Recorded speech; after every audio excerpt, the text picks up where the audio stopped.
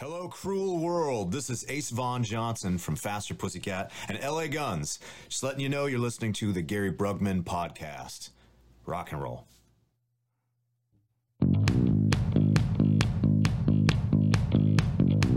Yo, yo, yo, it's your man, Big Daddy Roughneck. You're tuned into the Gary Brugman podcast. Prepare to be entertained. Hey everybody, welcome back to episode 101 of the Gary Brugman podcast. Yes, 101 episodes so far. Man, tonight I got a good friend of mine. It's Lieutenant Randy Sutton. Wait till you hear about this guy. He's got a good foundation that you need to hear about. So hold on to something tight because we'll be bouncing off all kinds of guardrails today. So let's get to it. What's up, Randy? How are you tonight, brother? Oh, rock and rolling, man. Rock and rolling. A little sad about what's been happening here in Texas today. Yeah, man. You know, Randy, I dedicate every episode of this podcast to somebody.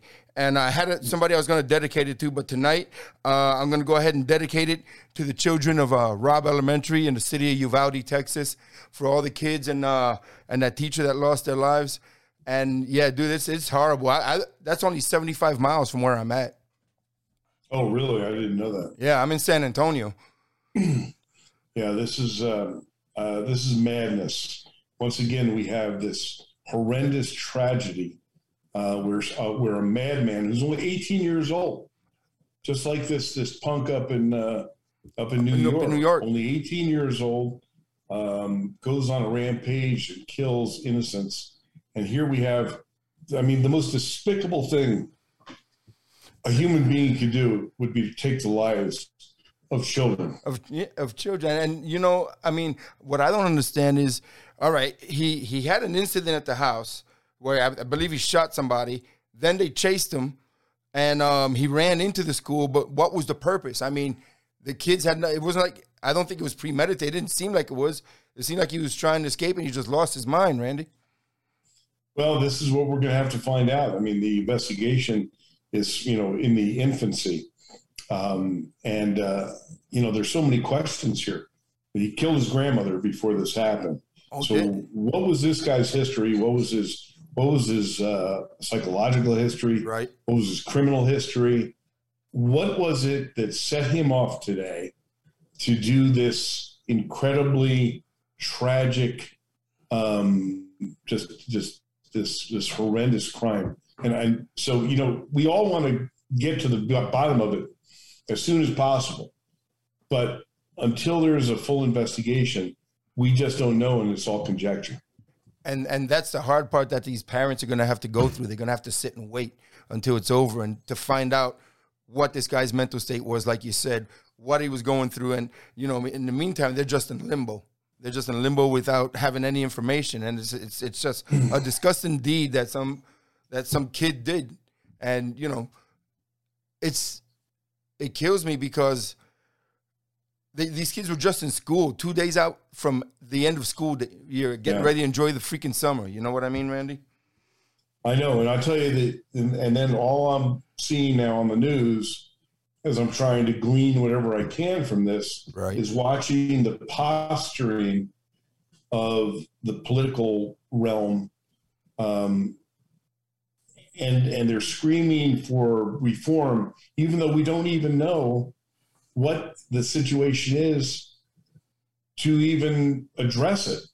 But once again, we have politicians who are trying to, create their own legacy from the tragedies, and I just the lack of common sense that accompanies a tragic set of circumstances like this, and then watching politicians try and play this for their own political purposes. That to me is just foul. And it is.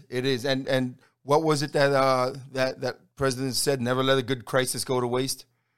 It's just it's how they think. And I don't understand how the left thinks. I don't understand why they do the things they do. I don't think I ever will.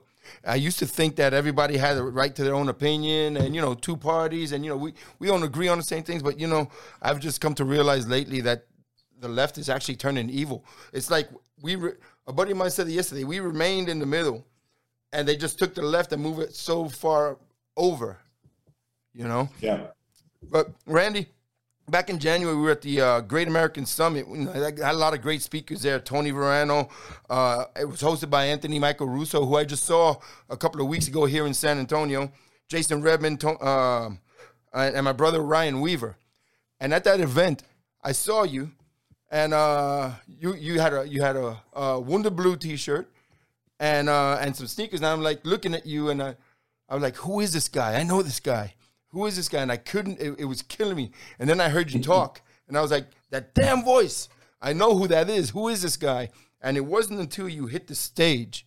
It wasn't until you hit the stage and you started speaking that I realized that's where I know this guy from. So if you go ahead and tell us a little bit about yourself, where you came from, and everybody's going to realize where they know you from. Well, some may know where they know me from, but so I was a cop for 34 years. Right. I did 10 years as a cop in New Jersey, 24 with the Las Vegas Metropolitan Police Department, and many people know me from the TV show Cops. That's it right there. I was one of the most featured officers on that show in my younger days. I was on in the seasons of 1989, which is freaking ancient history now, 89, 94, 96, and then was in some movies like Casino, Fools Rush In, Miss Congeniality, and some TV shows. And also I do a lot of news commentating for Fox, Newsmax, CBS, HLN. So I've been on media a lot, and that's probably where people know me from. Roger that. And when you said that, I was like, that's when I realized, man, this guy's been in my life since, because I've watched Cops since it first started. This guy's been in my life since 1989. So for almost 30 years, you've been in my life, and I never knew it. You know, so, that's a little weird, okay? I know, it is. But thank you for being part of my life, because I've watched you, and I can't deny that watching you, and of course the show, was part of what got me into my law enforcement career. So thank you for all you did for the people of Las Vegas and everybody out there. Appreciate that. But brother, I appreciate you saying that. And you know, it's amazing the reach that show has. I'm going to tell you that I have had no less than 20, 25 police officers in Las Vegas, Metro PD, who approached me and said, Randy, the reason I joined Metro was because I saw you on Cops. Right.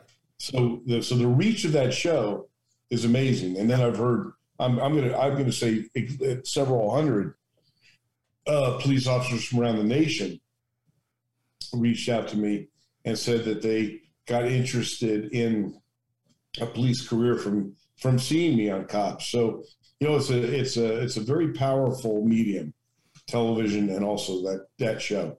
I watched it for since it started, and I've known through the past 30 years, I've got to know a lot of cops that were on that show as well. I'm in Texas, so I got to know a lot of the Fort Worth cops and a lot of cops down in Miami. I forgot the guy's name, but he was on the Marine Patrol, and he was always Broward Sheriff's Office down with us when I was in the Coast Guard down in Miami. But so you were a cop in Las Vegas Metro, and you retired. Yeah, I retired not because I wanted to, but because I had to. I had a stroke in my police car after 24 years, and it was devastating to me. It literally took everything away from me. Took my career, took my health. My mother died in my arms 3 weeks before that. I was in a fatal shooting a couple of months before. So there was a lot going on, but it was a life-changing experience for me. And then something happened that I never would have expected, and that was my own police department turned its back on me and said, we're not paying your medical bills. And that experience was devastating, but it led me to the current path that I'm on, right? Which I have to tell you is probably one of the most important things, actually the most important thing I've done in my police career, and that was to found the organization called the Wounded Blue, the National Assistance and support organization for injured and disabled officers. This is probably the most important thing I've ever done in my career, because men and women throughout the United States who are serving behind the badge have served. Many of these men and women, once they become physically injured, psychologically injured, literally face a life of, where they lose their careers, right? And their own departments turn their backs on them. So this is what I'm doing now today. And I was just researching the Wounded Blue. There's a movie out. Is there? There's a trailer out. Where can everybody watch that? We have a documentary film called The Wounded Blue: Service, Sacrifice, Betrayed. It's on Amazon.com. I urge everybody to watch this movie because it will blow your minds. Everybody thinks, and this is actually part of one of the issues that we have with raising money, and that is that I tell someone that if a cop who gets shot in the line of duty can sometimes be thrown away, not receive the proper medical treatment, not receive a pension. And they look at me like, well, what are you talking about? That's impossible. But it's not impossible. It's happening across America. It does. And so this is one of the things that we fight all the time, is trying to bring reality to the equation. Right. And the Wounded Blue, and anybody across the country can help you out with that and participate in part of the Wounded Blue. Absolutely. In fact, it's funny because on social media, for years, I've had people contact me and say, Randy, we support our police. How do we show it? Right. Well, I didn't really have an answer until I created the Wounded Blue. But now you can show your support for law enforcement by donating $5, $10, $25, whatever it is you can afford, because the Wounded Blue has these programs that are literally saving lives of injured and disabled officers across the nation. There's no better way. Be a hero to these heroes. Go to thewoundedblue.org and donate a few bucks. That way you can be a hero to these heroes. So does a police officer have to be off the job in order to benefit from your organization, or can they still be like active duty? Like I'm asking for like these cops that are responding to these child deaths here in Uvalde, Texas, and they're going to be suffering from this PTSD. Oh, no. You absolutely. I mean, most of the people that we work with are active duty. Roger that. I actually have a team in Texas right now who are responding to the suicide of a police officer. And we were working with that department to provide some counseling. So, we exist to help law enforcement officers, right. either present duty or retired, because the traumas that these men and women are going through, both on the street and also from their own administrations, is taking a massive toll on the police. Randy, I wish you guys had been around 20-something years ago when I was going through my deal, man. I was falling apart, because back then it was the early days of the internet. There wasn't a lot of veteran organizations around. One of the big things I did, I responded to flight TWA 800 off of Long Island, New York, back in the mid-90s. Mm-hmm. And we barely got any counseling for that. And when I ended up facing the federal government and ended up, with my career ending, I didn't know what was happening, because I grew up in the cities of New York, Randy, and I did all my best to stay on the right path. I didn't do everything right, but I tried my best to stay on the right path. Joined the service. I said, you know what? I'll give up 4 years. I'm going to join the Coast Guard. That way I get a law enforcement career going on here. And I ended up staying 9. And when I got out, went straight into the Border Patrol the very next day. And back in 2001, as you know, I told you before, I pushed an illegal alien on the ground, apparently violated his civil rights. Next thing I know, I'm facing prison time. And I'm trying to figure out how this is happening to me. And I'm not going to deny you that I thought about doing some things a couple of times. And it's just, I was falling apart. And I wish there was been an organization like yours to help me out, because. Yeah, absolutely. I mean, the police officers across the nation small towns, big cities are facing challenges like never before. Right. Because not only are they under attack by groups, like Black Lives Matter and Antifa and other literally, organized groups that are trying to destroy policing as we know it. Right. But they're also facing their own administrations. And I can't tell you how many times I hear this phrase, hey, Randy, I'm not afraid of going out on the street. I'm not afraid of the bad guys. I'm afraid of my own chief and the administration. Exactly. And that's heartbreaking to me. Heartbreaking. Exactly. And when you went through your stuff, so you had a stroke in a police vehicle and they wouldn't help you at all. They just said, we're not paying your bills. Wow. I said, well, what do you mean? You have to pay my bills. It's in the statute. Exactly. And they said, yeah, well, take us to court. And that's what I had to do. It took me over a year. They ruined my credit. They ruined my, I had bill collectors knocking on my door. And they spent tens of thousands of dollars of taxpayers' money to fight me. Wow. Knowing that they had to pay. But you see, here's what it is. And I didn't know this at the time because this is a common occurrence in the workers' comp system.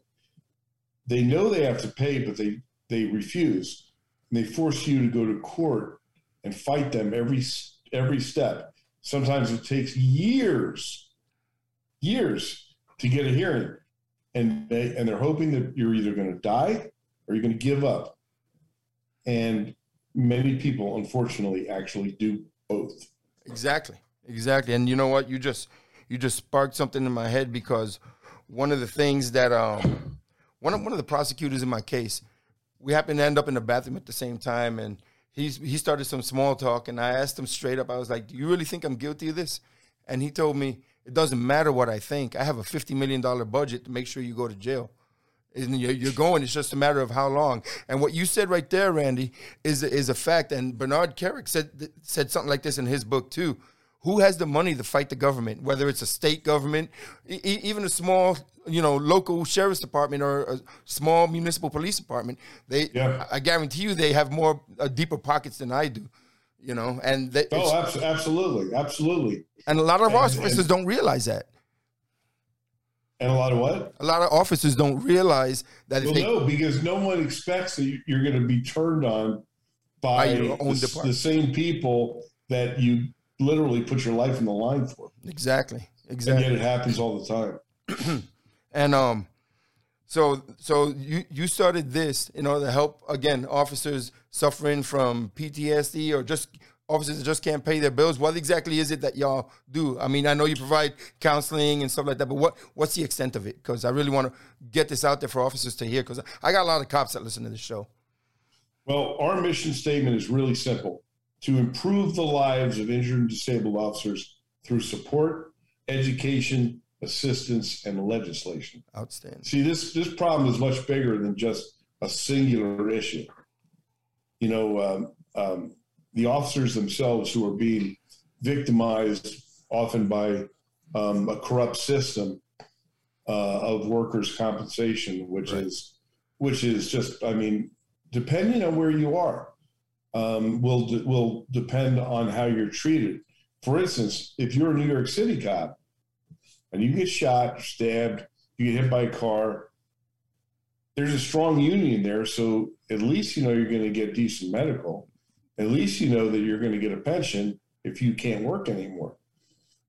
That's not the situation in a lot of different places. That's what I was going to ask you, if Las Vegas Metro had a union.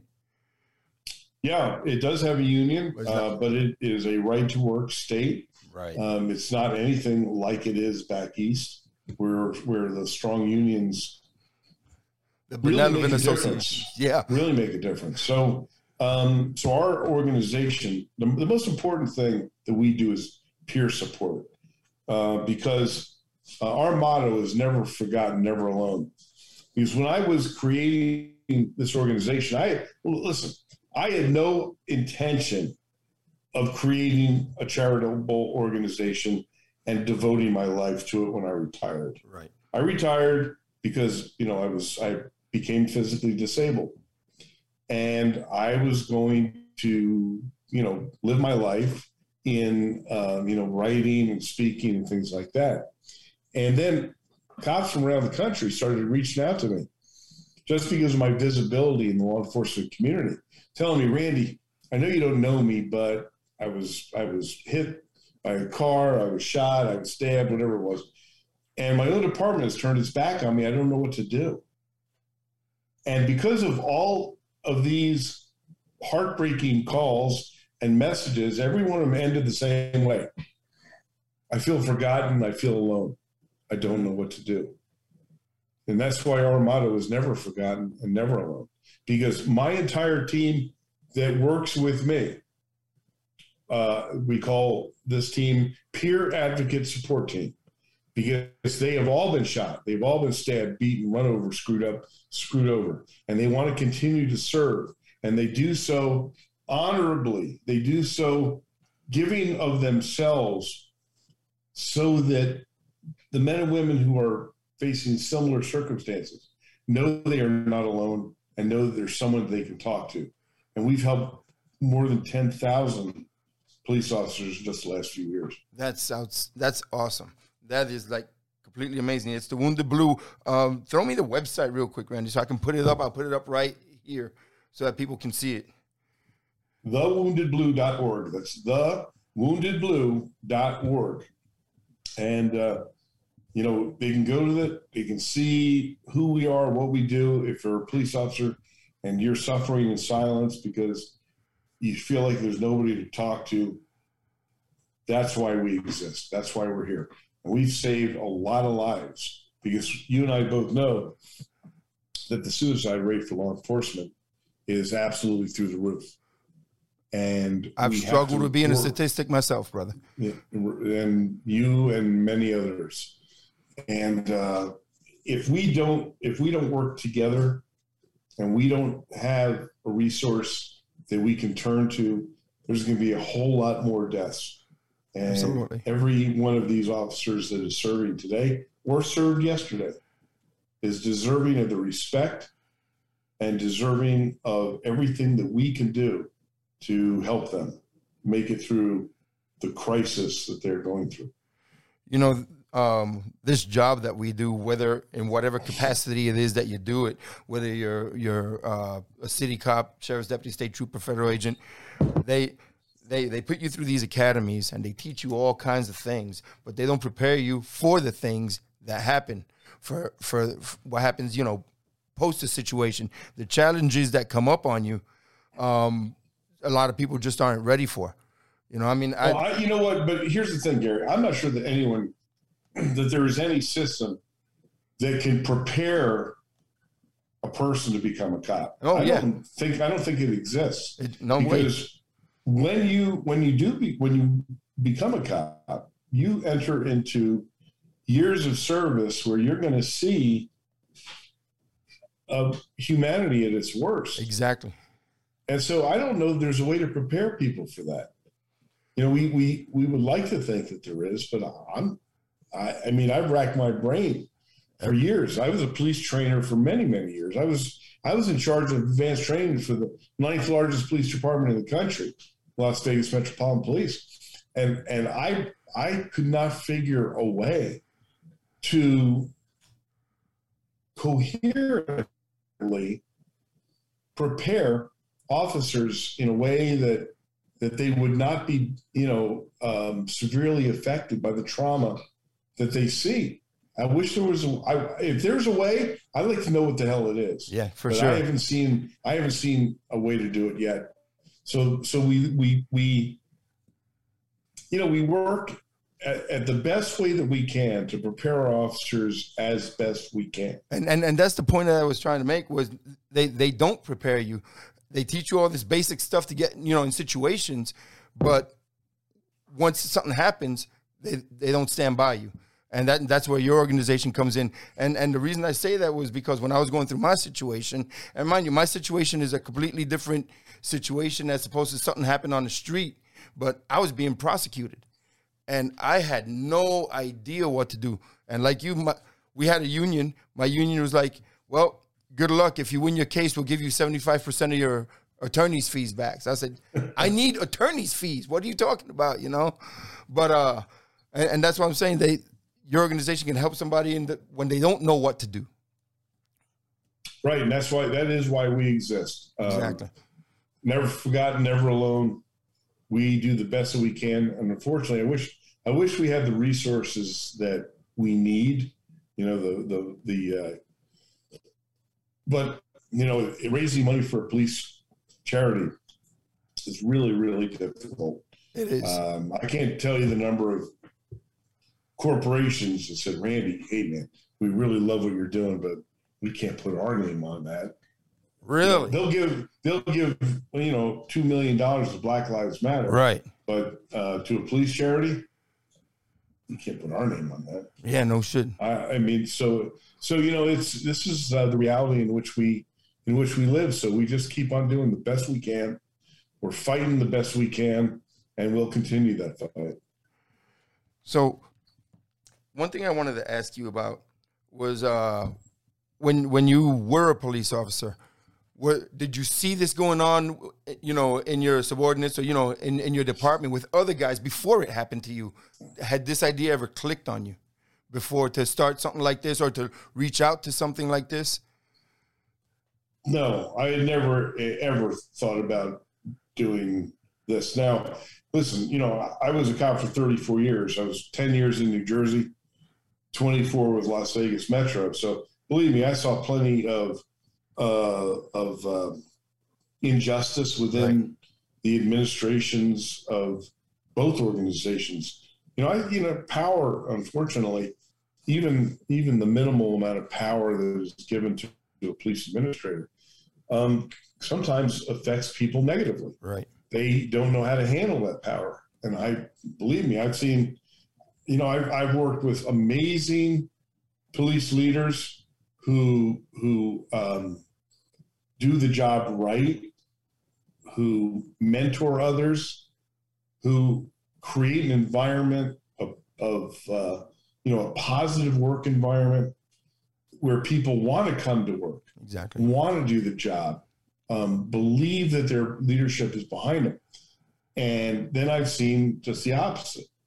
I've seen police leaders and supervisors that only care about their own ladder climbing through the hierarchy of the department, right. Or once they become enmeshed in leadership positions, change and somehow forget where they came from. Right. So, you know, it's I've seen the best, I've seen the worst. And, you know, when you are a police officer and you are yourself going through the steps of your career, learning from the best and learning from the worst are the most valuable lessons that you can get when you yourself are going through your police career. Take the best of the leadership that you see, absorb that, and discard the worst of the leadership, the selfishness, exactly, the heavy-handedness. That's what I used to tell It's the only way to tell. It's the only way to learn and grow. That's what I used to tell a lot of my trainees. I said, you're going to see a lot of different personalities and attitudes here on the patrol.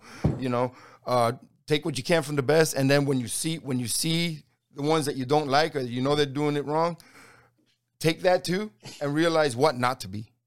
You know. Yeah, that's exactly right. I got to tell you, the best leadership lessons I ever learned were from the worst leaders that I was involved with. But yet, you know, here's the thing. Let me give you an example of a life-changing leadership moment for me. This is when I was still a cop in New Jersey, and I worked for this small town department. And I got to tell you, the politics in a small department is worse than the politics in a big department, because in a big department you can actually go hide somewhere. Right. In a small department, everybody knows everybody's business. You all grew up together, so it's a whole different dynamic. So when I was a young cop, I had the great good fortune to work for a cop, a sergeant, who I knew from before he made rank. But he was a natural leader. He didn't have a college degree. He didn't, go to the National Academy, at least at that point. But he was somebody that you wanted to follow because you knew that he was someone who had the courage to do the job, who cared about the people that worked for him. And I was I got on the job really young. I was 19. Wow. And I look back on the decisions that I made when I was a 19-year-old cop, and I got a shudder. I shake my head and I go, "Oh my God, are you kidding me?" I did what? How'd I survive that? Everything was very black and white to me, Gary. I mean, It was right and wrong. I arrested everybody. Everybody went to jail. Everybody got a ticket. There was no gray. It was just, here it is. Right and wrong. Right and wrong. I'm 20 years old, after I get out of the New Jersey State Police Academy, and I'm writing nuns tickets, and you name it. I was doing all kinds because I believed that it was very black and white, but I worked my ass off, right? So I go to work for this sergeant who I had a tremendous amount of respect for, and I worked my butt off, and one day. We're getting off graveyard shift, and he says, "Let's go to breakfast." I said, "Okay." And we go to this little diner in New Jersey, and I'm telling him, "Hey, Al, yeah, that's what I did last night. I did this, I did that." And he's nodding and shaking his head, yeah. And then he says to me, he says, "Randy, I got to tell you, man, you're really a good cop." I went, "Yeah?" He says, "Yeah, you are." He says, "You work your ass off. You have a great understanding of the laws of search and seizure. You're out there working all the time. You are a good cop." He says, "But let me ask you a question. Do you know the difference between being a good cop and being a great cop?" And I got to tell you, Gary, that question took me by surprise. I said, "No kidding." I said, "No, I don't." He says, and he got this smile on his face. I remember it. And he said, looked at me, he says, "It's one word. It's called compassion." And it was a pivotal moment in my life and a pivotal moment in my police career. Because it was like he turned a light on. And he didn't lecture me. He didn't beat me about the head with it. He led me to understand that compassion was one of the most important components of being a cop. And I never did policing the same way for the rest of my life. And it changed me as a cop, changed me as a police leader as I wound up, being a police leader. And that's outstanding, Randy, because that is true. I didn't have anybody tell me those words, but they told me you need to empathize with people and understand what they're going through. You don't have to actually feel sorry for them. You need to understand what people are going through, and especially the field I was in, dealing with people coming across the country from another country that had nothing. Right. Randy, during my trial, U.S. attorney had asked me if, so you're saying you never break the rules? I said, yeah, I've broken the rules. I said, when I picked up a couple of aliens that were walking on the street and they were dying of thirst, I went in the store and bought them water with my own money, which I'm not supposed to do, and I left them in the vehicle by themselves. That was wrong. There was another guy, I still remember, I believe he was from El Sal, and this dude, he had been robbed in Mexico, and he came across, and all he had was jeans, a T-shirt, and he had a woman's coat, and it was cold out here in Texas at that time. He had his woman's coat with short sleeves. The sleeves reached him up to his forearms. I felt so bad for this guy that when we let him walk, I knew he was heading to the bus stop. I actually gave him some money so that he can get some food and make it to where he was going. That was against the rules, But it's not all about just being hard charging. You're right, and that's freaking awesome, Randy.